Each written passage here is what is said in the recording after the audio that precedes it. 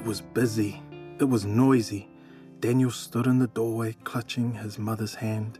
He watched as children ran this way and that. It was scary. "Come on, Daniel. Do you remember what to do with your bag?" asked Mum. Daniel hung up his new backpack and put his shoes underneath. He grabbed his mum's hand again as they headed towards the teacher. The teacher bent down and smiled. "Hi, Daniel. It's nice to see you again. I'm going outside to check some pumpkins. When you have said goodbye to Mum, let's go together." Outside, some of the boys were playing near the garden. A boy in a woolly hat called out, "Stacy, can we pick the pumpkins now?" "Hold on, Harry," laughed Stacy. "Come and meet Daniel, he's new." Daniel looked away. He didn't know what to say. The boys were already friends and might not play with him.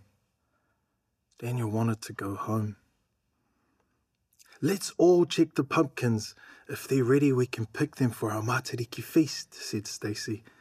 "Then we should explain to Daniel why we are having a feast."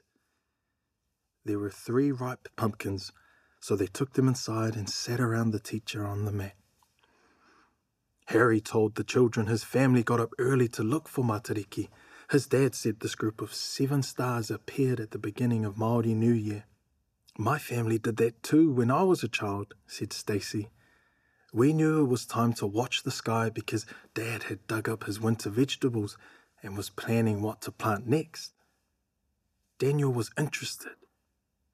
"So if it's about stars, why are we having a feast?" he asked quietly.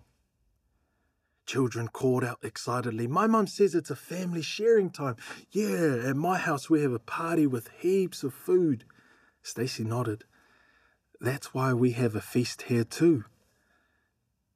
Walking home, Daniel told Mum about the Matariki feast.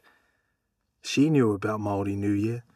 She remembered that her granny used to get up early to look for Matariki and another star called Puanga, which appeared in the dawn sky at the same time. "Let's make Granny's spicy pumpkin cake for you to share." That was always my favourite at our family feasts. It's one of the things I remember about her. Matariki is a good time for remembering the people you loved.